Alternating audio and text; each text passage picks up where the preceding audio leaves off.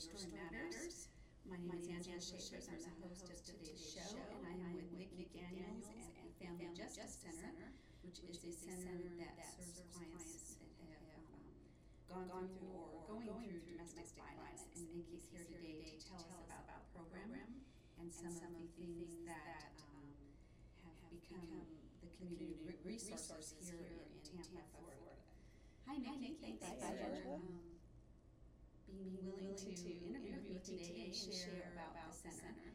And I'm just going to let you tell us what you all do here and the services that you provide and how you got to this place, because it's a beautiful facility and I know you offer tons of services. Mm-hmm. So how did this all come about? Well, first, thank you for having me. I appreciate it. This actually started in San Diego, so the other side of the country from us, with their elected district attorney, and his name is Casey Gwynn. And he, as a prosecutor, was realizing that he was having a really hard time prosecuting domestic violence cases. And the reason for that is he kind of explored it is for a victim of domestic violence, first of all, it's one of the only crimes that is almost always committed by someone that the victim loves.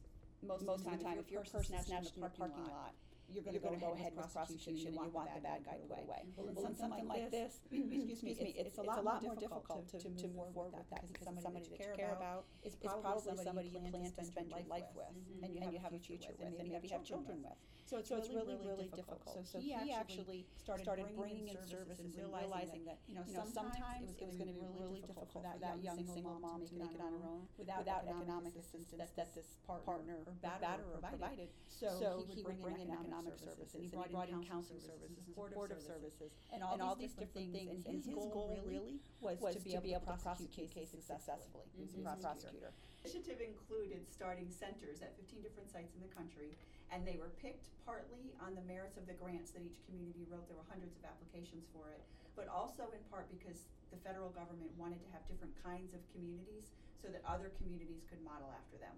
So, for example, Brooklyn, New York was one site, so obviously very urban, and another site was by the Sitka Indian Tribe in Alaska. I don't know that you could get much different than Brooklyn, New York when you're looking at that. So it really was a variety of different kinds of locations, and the goal really was twofold. One was to provide services in that community. The other was to serve as a model for other communities to get family justice centers started. So the Family Justice Center here in Hillsborough County was lucky enough to be one of that original 15. So we were one of the first ones to get started up. We opened our soft opening was in September of 2006. And our grand opening was in October of 2006. So it's been 3 years now. Very cool, I think, that we started our center. Our grand opening was during Domestic Violence Awareness Month. So every year we celebrate domestic violence awareness and our anniversary at the same time. So which is in October this month. October, yep. It's great. October of every year. So we're now looking at domestic violence awareness, unfortunately, as being more necessary than ever when you look at the rates, at least here in our community and really across the country, are dramatically rising. Do you think that's for a particular reason based on some of the financial situations that people are going through with foreclosures and job losses? Is there any data to support that? Or there is some data actually that does support that, and if you look at the research on fatality assessment or lethality assessment and trying to predict or look at what types of cases are more likely to end in homicide, one of the risk factors is unemployment and financial stress. So that's definitely a part of it, but we can't look at financial stress as causing abuse because it doesn't. And if that were the case, where people were financially stressed, they'd be punching out the boss at work that fired them and not necessarily going home and then beating up their wife or their girlfriend. So it doesn't lead someone to be abusive, and especially if you look at that as the whole pattern of abuse, the psychological abuse, the intimidation, the isolation, using the children, all those pieces that go into domestic violence, it doesn't lead to that, but it can lead to increased violence in a relationship where there's already violence, and can definitely lead to an increased risk of homicide. So I'm sure that's part of what's happening across the United States. Like I said, here in Hillsborough County, the homicide rate has more than doubled in the last 2 years. So it's been dramatically different. It doesn't seem to be that high across the country. We're still, numbers take a while to all come in. It's looking like it's 30 or 40% higher, though, than it was the year before. So we know that those rates are higher across the country. And what exactly are the services that are offered at the Family Justice Center? We've tried actually in setting up this program. We met a lot with survivors of domestic violence, and many survivors of domestic violence who were kind enough to share their thoughts with us as far as what kinds of services would we need to have all in one location. So part of it is looking at immediate safety and security kinds of needs. So if someone needs to get to shelter, they can come here and we'll help them get to shelter. They don't have to come here first, but they can. If someone needs an injunction for protection, which in some parts of the country might be called a protective order or restraining order, that kind of a thing, they can come here for that. They don't have to go to the courthouse. If they need food or clothes, we have food and clothing here. They can get that. So there's a lot of immediate service that they can get, as well as a lot of long-term kinds of services like counseling support and economic support, help with transportation, things like that, services for their children, because oftentimes we know the children are very much impacted by the domestic violence. And maybe that's the mom's struggle. What I usually hear from moms is the reason they stay is because of their children, and the reason they leave is because of their children. So they stay because they want a roof over the child's head, they want the child to have a father, they want that stability there. But then they leave because they realize that all of that isn't worth the abuse that they're tolerating and that their children are witnessing and maybe even being a part of. So then they leave. So we also have services for the kids there. So basically it's 20 different on-site partners here from different agencies, both private and government, who are working together. I like to say we work as one team, and the only difference is we get paychecks from different places.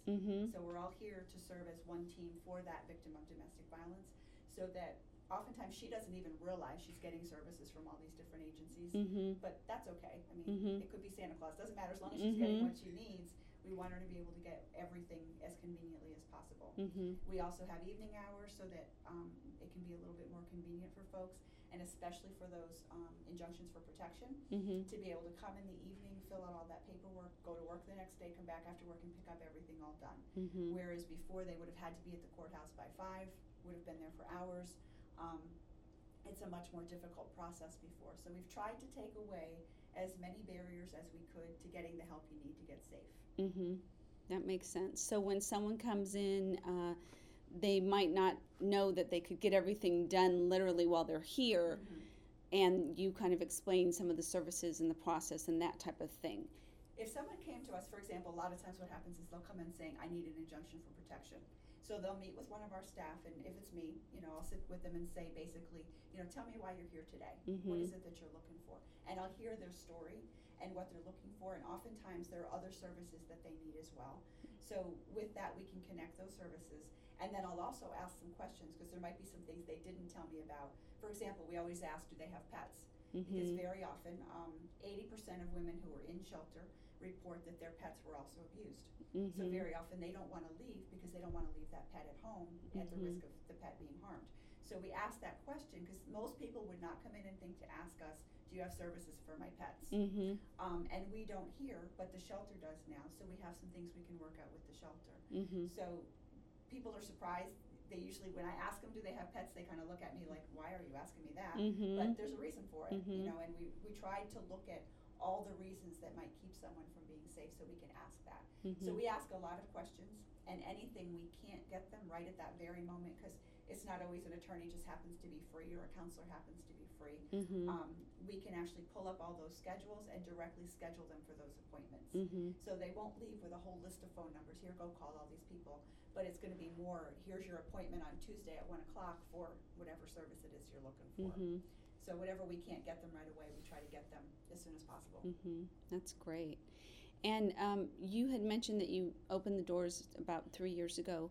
What prompted you to get involved with the Family Justice Center? How did this evolve from not even being here to being this fantastic center that you have and great resource for the community? Well, personally for me, I started working with a master's in social work, and I was a therapist. And I was working with individuals at that time who had been victims of sexual abuse. And as I was working with folks, they were often very traumatized by what had happened to them. But what I started realizing is the system that was out there that was supposed to help fix things or make it better or, provide justice, often was almost more traumatizing than the actual abuse was. It's a very difficult system to work through. So that I started just personally working more on looking at systems kinds of issues and how do we bring the right players together? How do we make it so that people really know who's all working on this and how do we work together on it. So I worked at, a couple different locations, was working with troubled adolescent girls at a program called Pace Center for Girls, and did a lot of systems work there, and then just heard about this opportunity where they were looking for somebody to help start up the Family Justice Center here in Hillsborough County. And I was lucky enough to be picked to do that, and just started, luckily had already some connections in the community because I've been working here for 15 years before that, and just started pulling people together. And some of them were already pulled together working on this. I mean, they'd come together to write the grant. So we got community leaders together to really look at how can we make this happen. So luckily, everybody bought in. Everybody, it was kind of like one of those I could have had a V8 moments, like, why didn't we think of this a long time ago? Right, wow. So we got people involved. We had the federal funding, so that was a great start for us to be able to have some stability there. And it allowed us to really build a system of providers that really could come together, but also make sure most agencies that open up don't have to worry as much about security as we do. Most shelters are kind of hidden away, secret locations with big fences. Well, we actually picked the busiest bus line in our county to be on, in a very busy location, tons of people in and out all the time in this area, and with a great big sign out front. So we couldn't have barbed wire around the building, and we're very open to the public. So we really needed to build in a lot of security systems to make sure that when people did come for services that they were safe. So we were able to put that infrastructure together using technology, using some old-fashioned things like bulletproof walls, but also a lot of technology to be able to make sure that people were safe when they were here. So got lots of people together, and like I said before, lots of survivors of domestic violence who were willing to let me pick their brain sometimes for hours at a time, like, what would you think about this or this, and really try to put together a system that would work for people.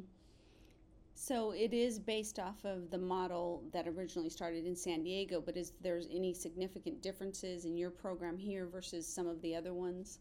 Actually, all of them are different from each other, and I think there was a lot of wisdom from the folks in San Diego who headed up the process, and then also the Office on Violence Against Women staff who were in charge of that grant, and they really wanted each community to make it individual to their community and the services they had available and the needs that they had. So part of what's really different about ours is that we're much more of a social service-based agency. In San Diego, it's actually headed up by their district attorney's office. So it's in a big downtown building. It's part of the DA's office. People who are coming in to prosecute are automatically kind of connected with their Family Justice Center. People who aren't prosecuting can also get services there as well, but it's a different kind of a feel to it when it's headed up by a prosecution law enforcement kind of a model. We weren't able to get that going here, so we kind of took a different route and really looked at who could we get on board, what resources were available, and kind of looked at it differently and provided more of that wraparound piece for folks. That's great. And so you've had the community support and obviously been able to let the community know that the services are here. Do you have any numbers as far as how many people are actually getting services or come through your doors? We actually have, in the 3 years now that we've been open, sometime during this month, we will serve our 5,000th family. Wow. So it's been busy. It's been really busy. What's great also is, as far as the number of new guests who come in for services, we have triple or 4 times that number coming back for services, which what that says to me is they're getting everything they're needing here because they're coming back to get it. Because if people just came here once and then left, there's no point. People could have just gone to any office once and just left. So we want to make sure people are really coming back here for lots of different things that they need. So we have 4 or 5 times as many people coming the first time returning. So it lots of folks coming in that way. And they're returning for like counseling or something like that? Ongoing counseling, ongoing support groups, ongoing meetings with attorneys. Typically, domestic violence divorces are really sticky and complicated and drawn out affairs. So usually it's multiple meetings with an attorney for something like that. There are some folks who have been coming to support groups here since we opened 3 years ago, and they continue to come for that support, and also honestly to give a lot of support to the new folks that are coming in. So it's an ongoing process, and I think people feel comfortable here. We had one family actually who they were living with the mom's sister, and they were in hiding. They were really worried he was going to find them, so they couldn't really play outside. They had to change schools, and they really, couldn't kind of join in there because they were really afraid he was going to find them. So they would come here sometimes a couple of times a week just to play in our playroom. Because mom's sister didn't really, it was a smaller apartment. She didn't really have kids' toys there. They had to leave with nothing. So they would just come and hang out and play here because they felt comfortable and safe while they were here. So that was a chance they had to actually come and be kids. So sometimes it's not even that people are coming for a certain appointment. Maybe they just want to have a safe place for their kids. Maybe they need to use the computers for job hunts or whatever. So lots of different reasons that people come back in for services. Okay, wow, that's great. Sounds like a safe haven that's sort of like a second home for the people that need some place to go to. We really try. We thought a lot about the words that we use when we were setting up the center, and honestly, what do we call these people who are coming for services? Because victims is offensive to a lot of folks. The legal system uses that. You're a victim of a crime, and they would use that for a victim of a purse snatching or whatever. But you don't want to feel like a victim. And survivor, some people can't relate to yet. They don't, even though they have survived tremendous abuse oftentimes, they don't feel like a survivor yet. So we actually went for, they're our guests. There are guests in our facility here. We're here to help them feel comfortable and get what they need, just like you would a guest in your home.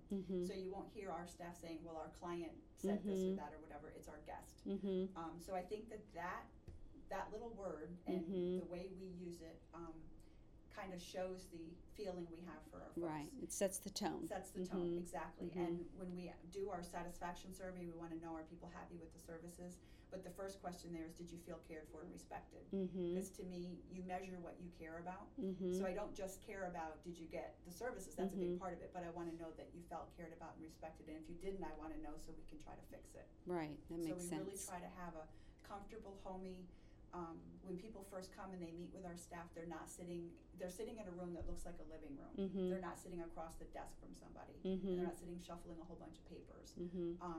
When they come in, I actually put all my papers down and just sit and listen to them. You tell me why you're here today. And then I can pick up the papers later and fill it all in from what they said. But I want to focus on what they're telling me.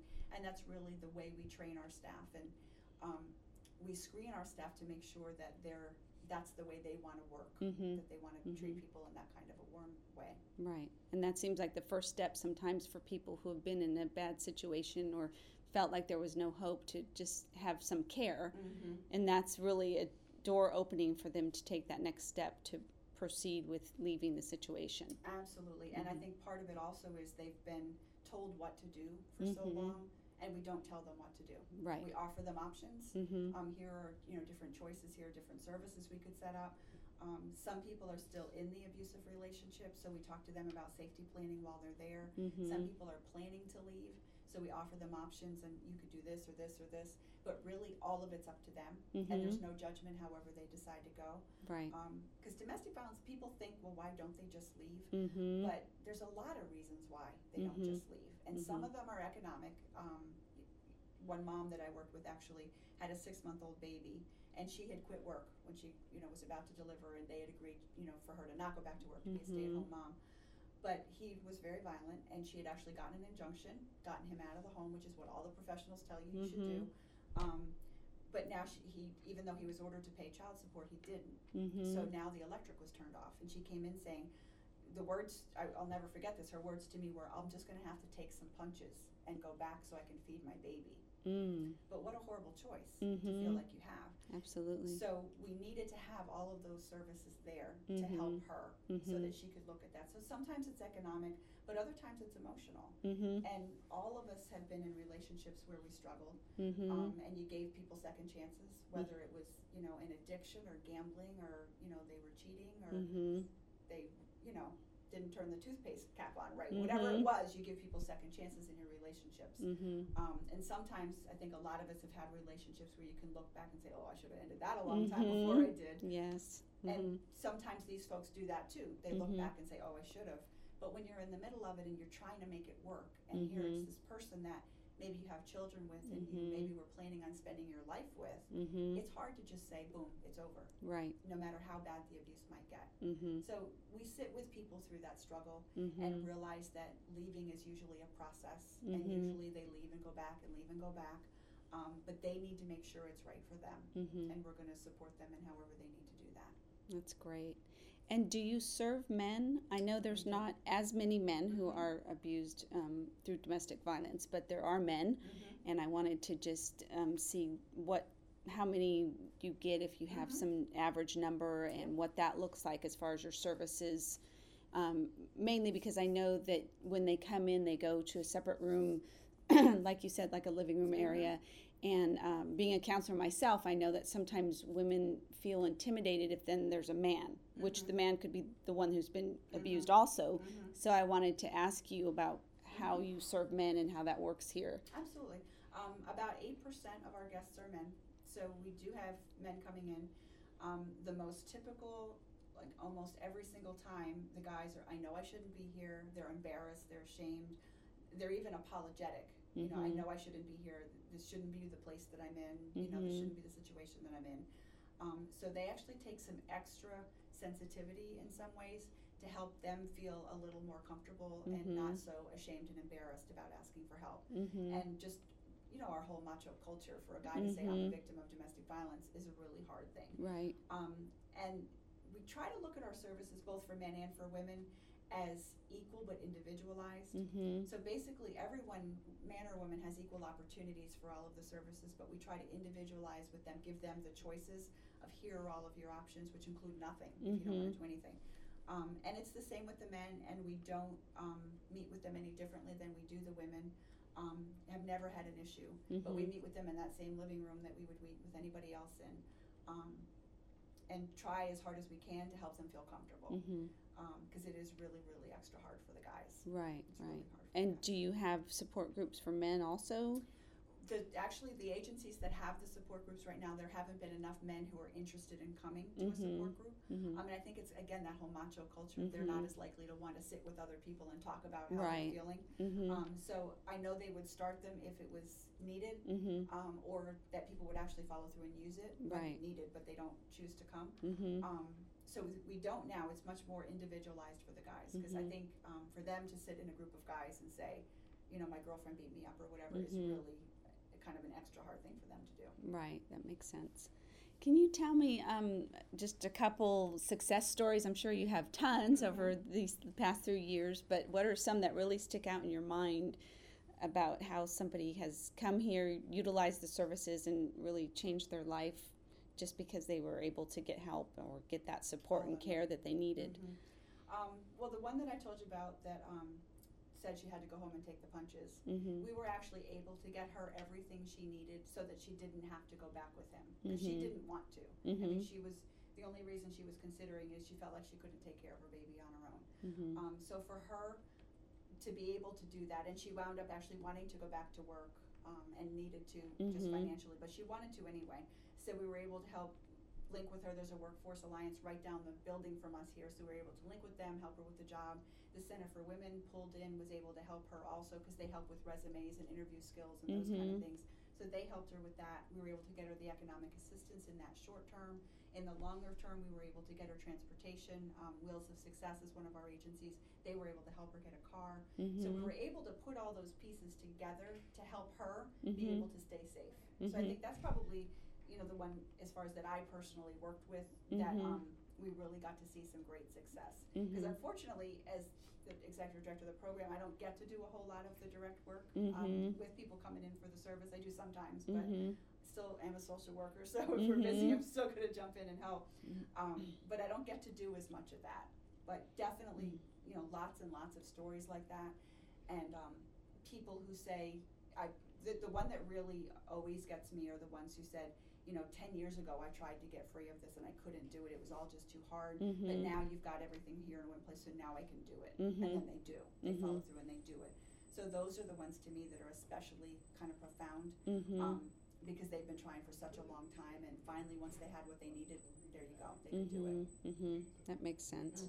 Wow, that's great. It really is. What a great way to serve the community and to just offer something that most people, you know, don't realize is needed.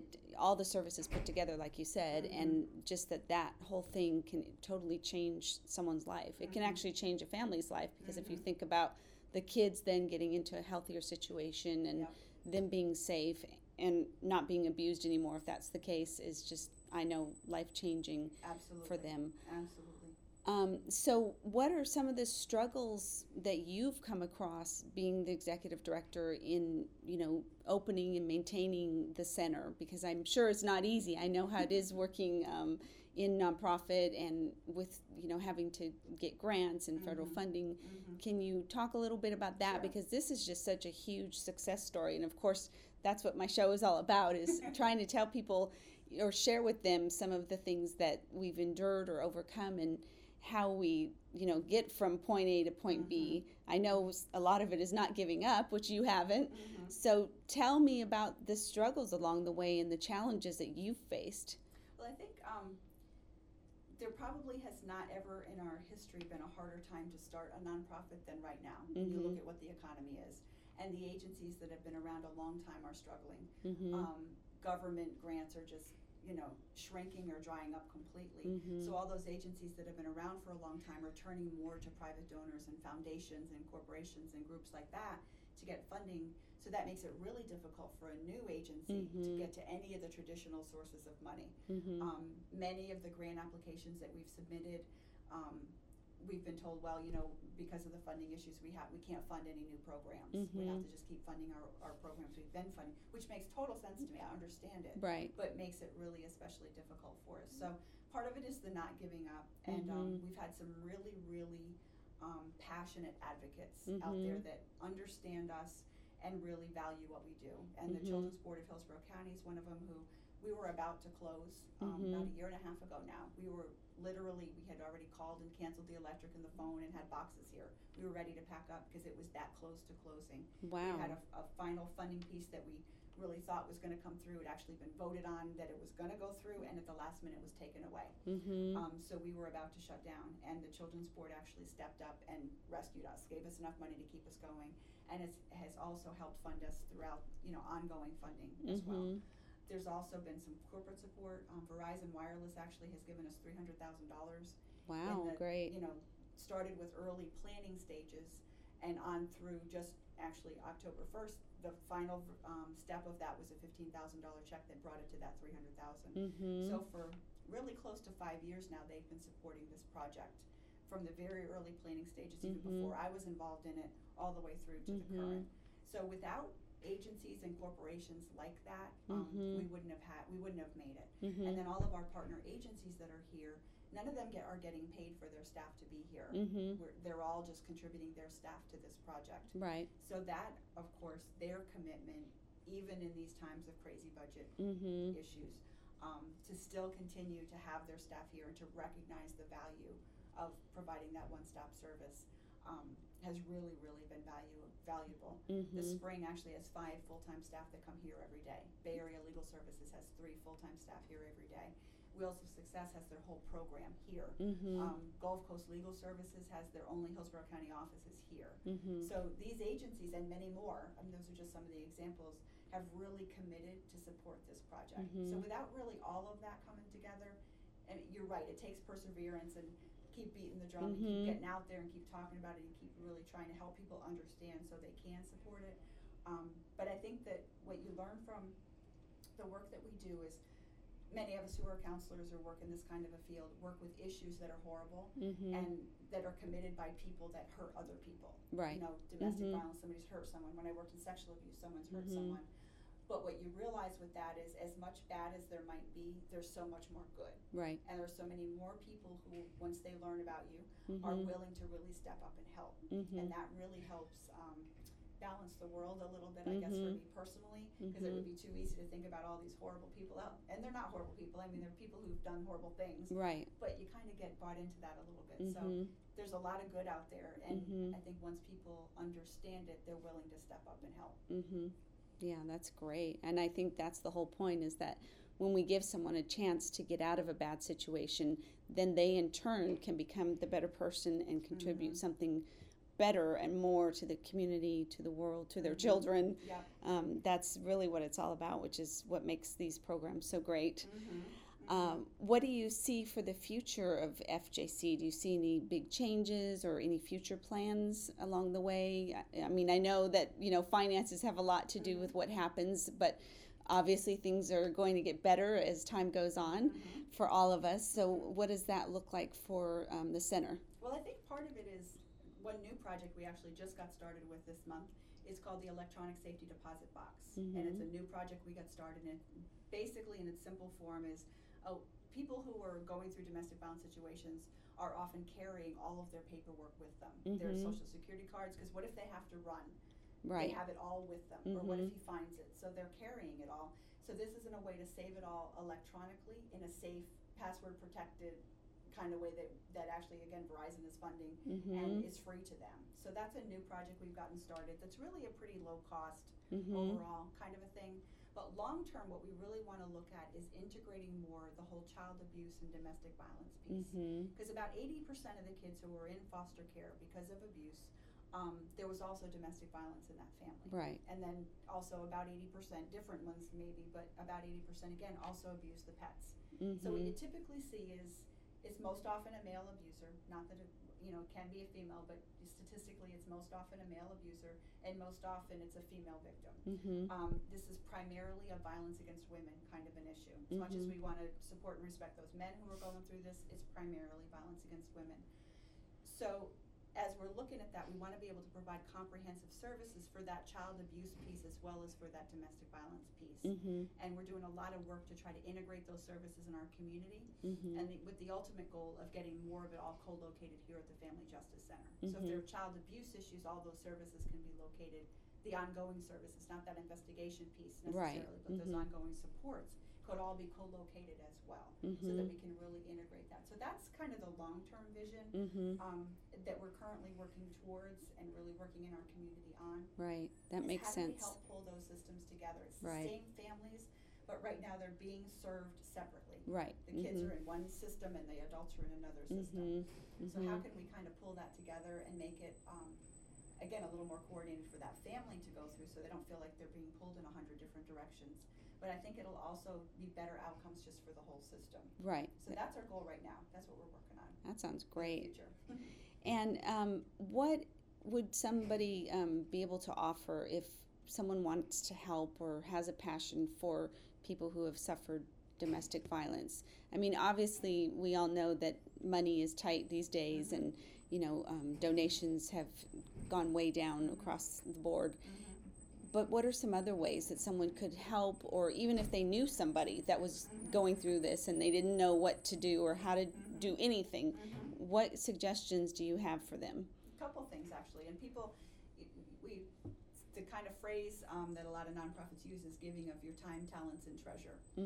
All of those are equally important. So treasure is important. We obviously have to have the funding to keep going, but time and talent are just as valuable. So if people were interested in volunteering, any specific talents that they have, call us, because there's lots of different ways we can use a lot of different talents. And even simple things people don't think of, like ongoing maintenance of the building. We have a 22,000 square foot building here, and sometimes there's little repairs or painting or things like that need to be done. And if we don't have to pay a professional to do that, that's more money we can put into services. Right. And less money we need to get in for donations. So volunteers who can do things like that. We also need volunteers who can be with the kids. So their parents can go and be able to talk openly with other, with their counselor or their attorney without the child having to hear it. So we need those kind of volunteers, office volunteers, all kinds of different skills that people can bring to the table. That's absolutely one of them. Donations, as far as things like when we have a clothes closet, we especially always need kids' clothes. So most of the kids I know grow out of their clothes before they wear them out. Right. That's typically how that works.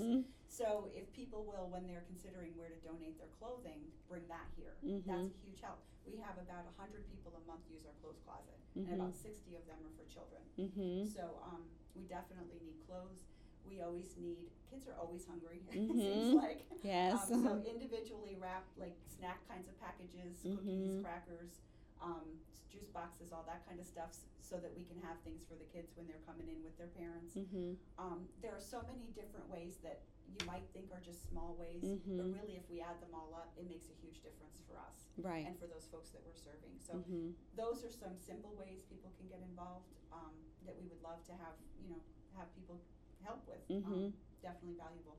And if you know somebody who's a victim of domestic violence, I think the first thing really is patience, because that process we talked about of coming and going and how difficult it is to leave. Right. Very often the family and friends just get frustrated and give up. Right. And oftentimes part of the pattern is that the abuser will try to isolate them from family and friends and somehow cut off that communication. So the family feels like, okay, she's mad at us or she dumped us or whatever, but really she needs their support more than ever to stick with her and support her without being judgmental. Right. If folks looked at our website, there's a ton of information about domestic violence. There's all kinds of safety planning documents, lots of different resources. So if somebody wants to learn just about that issue, they can do that from anywhere with a computer. And I would strongly recommend that people do that and try to understand it. But I think it's really being there and supporting. We get folks who come in here and say, and sometimes they say, my sister's a victim of domestic violence, but really we know it's them that they're talking about. They're just not ready to say that yet. But sometimes it's really genuine that it really is a friend or a family member and they're struggling with how to support that person. So we're happy to talk with people about that and to try to offer those supports. And it's really, sometimes it just takes patience and being there for that person on an ongoing basis. Right. Because ultimately it's up to the victim, if you will, to make the choice to move on and make the changes that they need to make. Right. And if she feels like people are going to be judgmental of her, you know, I told you he was like that, or I told you this was going to, that kind of stuff, they're less likely to reach out for that help. Right. So to try to, you know, even though you want to say I told you because you did, to try not to and to try to just be there and be supportive. Okay, great. Those are some good tips. I appreciate that.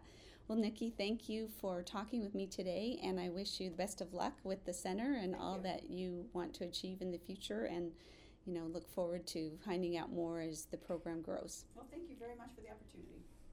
I just wanted to share today how I got to this point in my life to actually be on air and interviewing other people about their stories, and again sharing some of my own story. 7 years ago, I was diagnosed with stage 4 cancer, and I was told that I needed to really just get my things in order, get my life together as far as being able to have everything in place for my children. My life wasn't going to last long. They didn't really know how long. They just knew that the cancer that I had was aggressive. And after 2 surgeries, they didn't feel that they were able to get all the cancer removed from my body. So at that time, I was quite discouraged and very sad, as one can imagine. And I thought the most important thing for me to do would be to tell my children my story, to tell them who I really was and how I became the person that I am. During that time, I struggled with what exactly to share with them and what not to share with them. They were much younger at the time. My daughters now are young adults. My son is still in elementary school. But 7 years ago, of course, they were a lot younger. So I wrote my story starting from, the very beginning, my early years with my own family. And I had a couple of my very close friends read my story to make sure that it sounded okay, that it would be something that my children could comprehend and accept. And my friends came back to me and said, this is a book. This is a story that you have to share with others. You really have to let others know what you've overcome in your life and how blessed you've been. And initially I thought, I don't want to do that. That's so personal. Those are my things that happen in my life. Those are things that happen in my family. And I just couldn't imagine sharing that type of information with anybody. It was hard enough knowing that I was going to share it with my own children. But as things evolved, I ended up finding out about the ins and outs of trying to find a publisher and writing your story and writing a book and publishing a book. And before I knew it, I had a dear friend of mine paint a beautiful portrait, and I ended up using that as a book cover. I found a great printer in the Tampa area and used them to print my book, and they were just amazing. They helped me with so many things to get it just right. And I just thought, well, I'll print this book and see if it, has any effect on anybody else, but I'm sure nobody would want to read my story or be interested in my story. It's just little old me. And initially I was going to order just a few books, and people convinced me to order more than just a few, just in case. And as time went on, I ended up speaking at churches and local bookstores and on a couple of local cable TV stations, both here in Florida and in California. And through that, my story has gotten out to many people. And during that time, I was just amazed at how many people came back to me, either by writing to me or in person or leaving me a phone message, and just telling me that my story encouraged them or inspired them or it gave them hope. I just was in awe of that. I couldn't believe that the things that I had been through and how I had overcome them, or the fact that I was still here, still fighting that fight, would be meaningful and powerful to other people. But I realized that many people, just like myself, needed to know that there was hope. And that really gave me a lot of healing over the things that I had been through in my life, to know that my story, my life, it mattered because it helped other people. Sharing it and learning from it helped others. And that's just something for me that's very important in my life, is to not just be about myself, but to try and help others and be there for them and support them in some way. So it was an amazing experience to find that this story, my story, had that sort of impact on others. And I won't take the time today to tell you my whole story, but I will go over some of the highlights of it that probably are the things that impacted people the most. As I said, I started to write my story because I had found out that I had stage 4 cancer. And at that time, I just thought, wow, this is it. After everything I've been through, this is the end of my life. And what do I do with that? Where do I go from here? How do I live these last months or years, whatever it would be? And how do I make the most of that time that I have with my children, with my family, with my friends? But more importantly, how do I have a positive impact on my community, on the people around me? How do I leave a legacy? That suddenly became very important to me. I always felt like my children would be my legacy. Of course they are. I felt like what I taught them and the experiences that I gave them would go on and on and on as they had children and grandchildren, etc. And I know that that's true. And I never felt like that wasn't enough. But when you're faced with death, you wonder, have I done enough? Am I enough?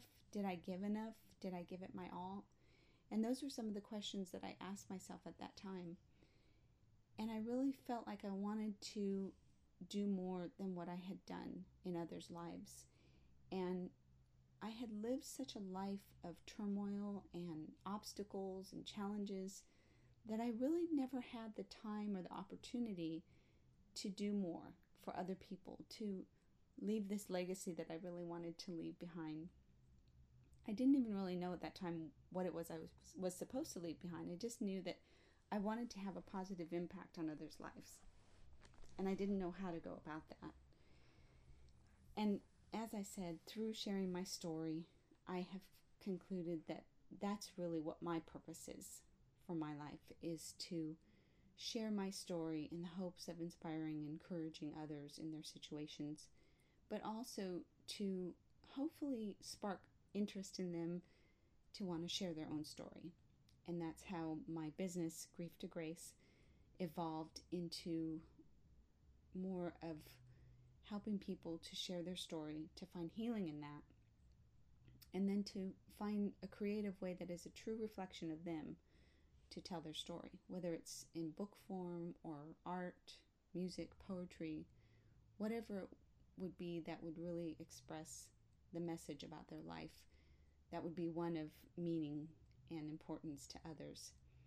So that's my focus, and that also, again, is why I have started my radio show, Your Story Matters, so that I can interview others on the air and let them share some of their story. And I'll tell you, some of my story, I still wonder myself, how did I get here? How fortunate I am, and just how blessed I've been is just, I still am always so grateful when I pause and think about all that I've been through and the fact that I'm still here. As I said, 7 years ago was to be the end of my life and the end of my time here on earth. And I just believe that God just had another plan for me. And I believe in that plan that the purpose was to be able to spend more time with my children and give them more of myself and help them along the way to become the adults that they are now, and my son will be shortly, well, in a few years, and but also just to have a positive impact on others' lives. And so when I wake up every day, I just feel, first of all, grateful that I woke up today, because that's a blessing and that's a miracle in itself.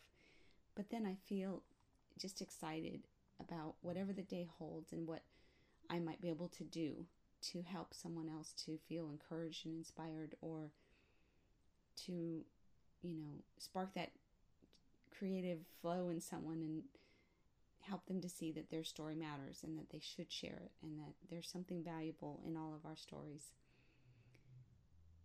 And when I look back to where I started in my life, again, I'm just in awe.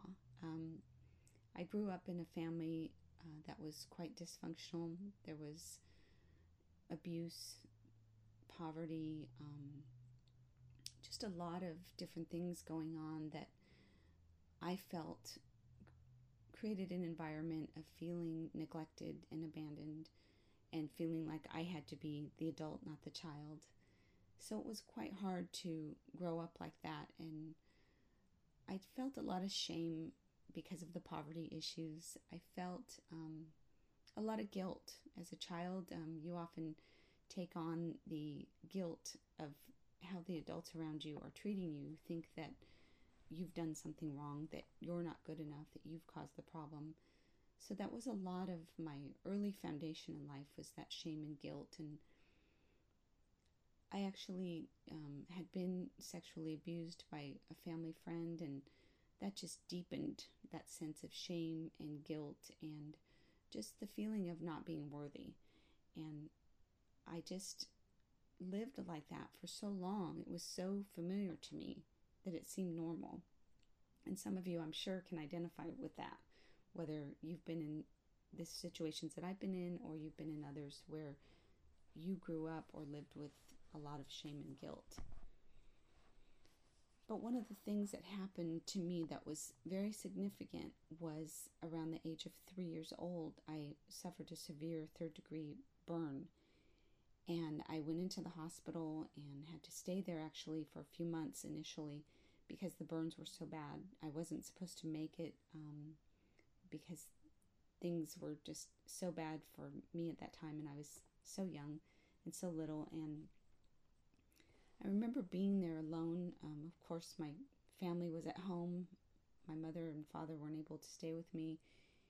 And I felt so alone and so afraid. And I can remember just the smells of the hospital. I can remember actually being burned and the smell of burnt flesh. And for so long, it was just such a horrible memory. And it was something that I actually suffered from post-traumatic stress from, because I just had all of these feelings in me about that event bottled up inside. But as I found healing over that through therapy and just being able to talk about what had happened, I realized that while I was alone in that hospital, I somehow felt that there was God, that I could pray to this God that I knew of. And how exactly I knew for sure, other than hearing family or friends talk about God or praying, I believed that my God would be there for me and would help me through this situation. And that's when I remember the beginning of my prayer life and praying to God that He would help me, that He would save me, that He would be there for me. And I've honestly never stopped praying since. Yes, there have been times where my prayer life has been less and times where it has been more, but I've never felt like God wasn't with me. I've never felt like I couldn't pray and God wouldn't hear me. And when I was just 3 years old, that was when that relationship with God, that commitment to holding on to that one thing that no one could ever take away from me, that's when it started. And so as I went through my life, during different periods, I would pray and I would just talk to God about what I was going through. And I have to believe that that faith that I have and that willingness to believe that there was something more powerful than anybody or anything around me was the thing that allowed me to survive all that I've survived, because I have survived a lot. And sometimes when people read my story or hear my story, they say, it's just not possible that you could have gone through all this, that you could have endured all these things. And I just say, it doesn't seem possible, but yet here I am. And I really have to believe that that was just God on my side again and again. And even through the bad things, for whatever may have been allowed by God, for whatever may have been purposeful in my life, it was for a reason. When it all came together in my mind and in my heart, when I found out about my cancer, I realized it was all for a reason. It wasn't meaningless. It was important because I learned from it. It was important because I endured. And now I can sit here today and tell others that yes, there is hope. And yes, prayer works. And yes, having faith makes a difference in your life. And if just one person gets that message, to me, that's enough. And if my children can see that because they see how I live and they see how my life has evolved, that's wonderful to me. That's the best gift I could ever have. As I said, I had a lot of shame and guilt growing up. I endured a lot because of my burn injury and going to the hospital and having multiple surgeries and having a lifelong scar was all very traumatic for me. And as life went on, it just didn't seem to get any better. I went back and forth from one home to the other with my family, and again was impoverished, didn't have the things that I needed to have or that seemed normal to have. Sometimes gathering food out of the trash bins at the grocery store to find something that would be still good and we could take home and eat. There were just so many little things that were things that just really were painful and emotionally had an impact on me. And as time went on, I just became bitter and angry, and I was always very shy, but I think my experiences in my childhood also created a sense of being very closed off to other people and not open to relationships, not even thinking that good relationships were possible. But time went on, and fortunately I was able to meet someone that showed me true love, that showed me that despite my flaws, despite any mistakes I might make, I was a valuable person. I was lovable. That was the first love of my life, my high school sweetheart and my best friend. And I tell you, that person truly changed my life, because when you don't feel lovable and when you feel that your whole being is just shame and guilt and there's nothing else there, and someone comes along and shows you, they don't just tell you, they show you that that's not true, that's life-changing.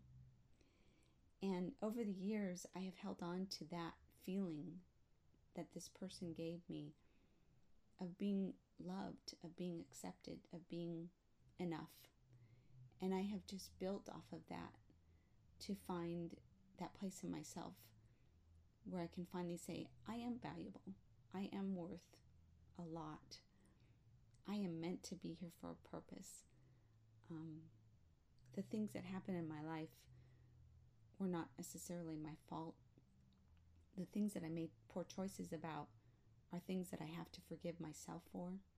The things that were done to me that were hurtful or painful or mean, I've had to find forgiveness for those people. And through forgiveness and letting go of the past, I truly have been able to come to a place of feeling whole and at peace with who I am and how I got here.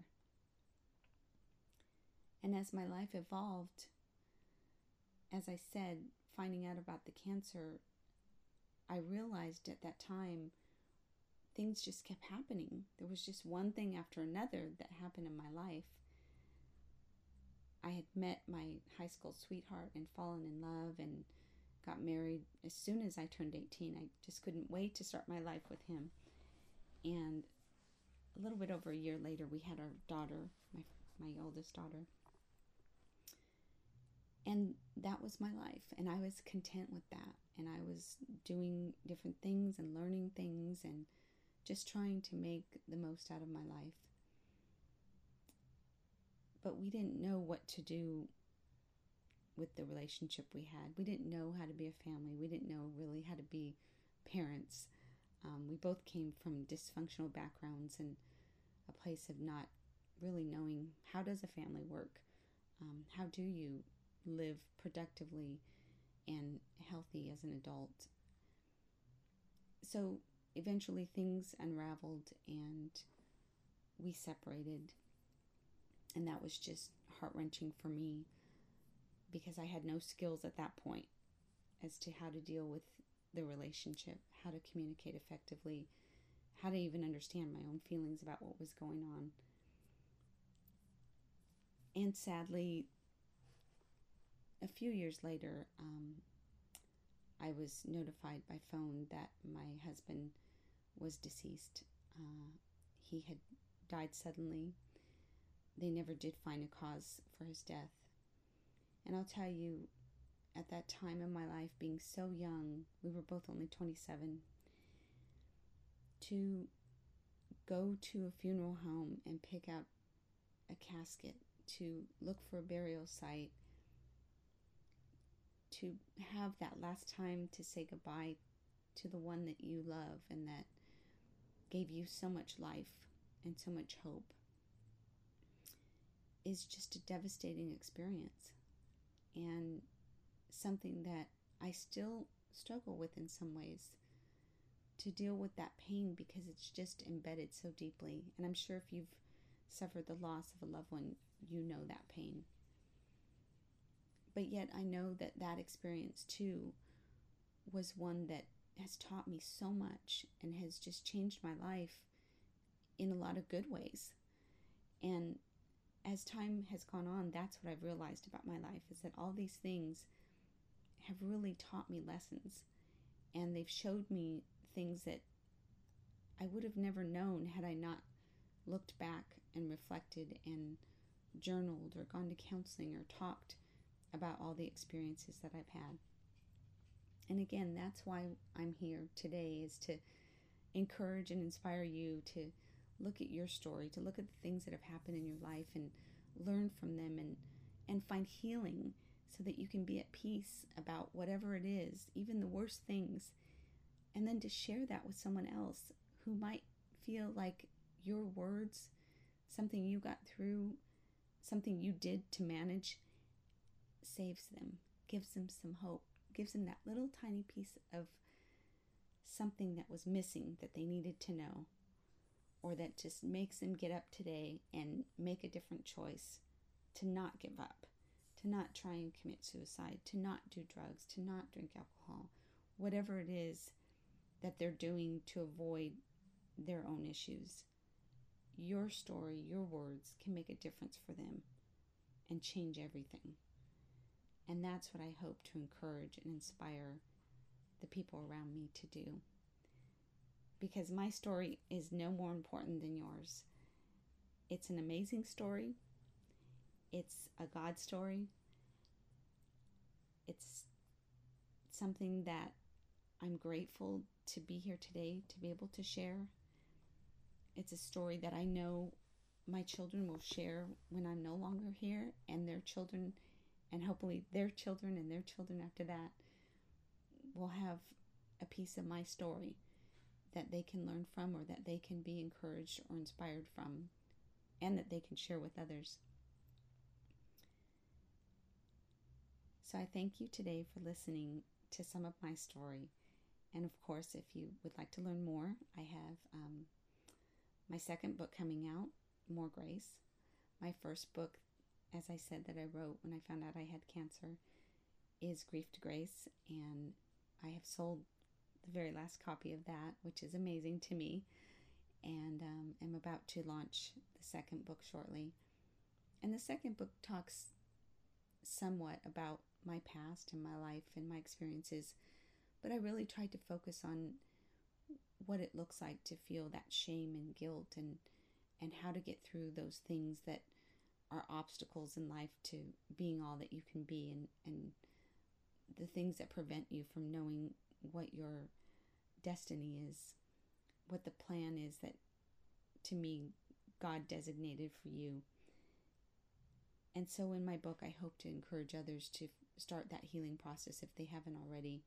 And I've also provided a companion guide to that, which is called Your Story Matters. And in the companion guide, I ask questions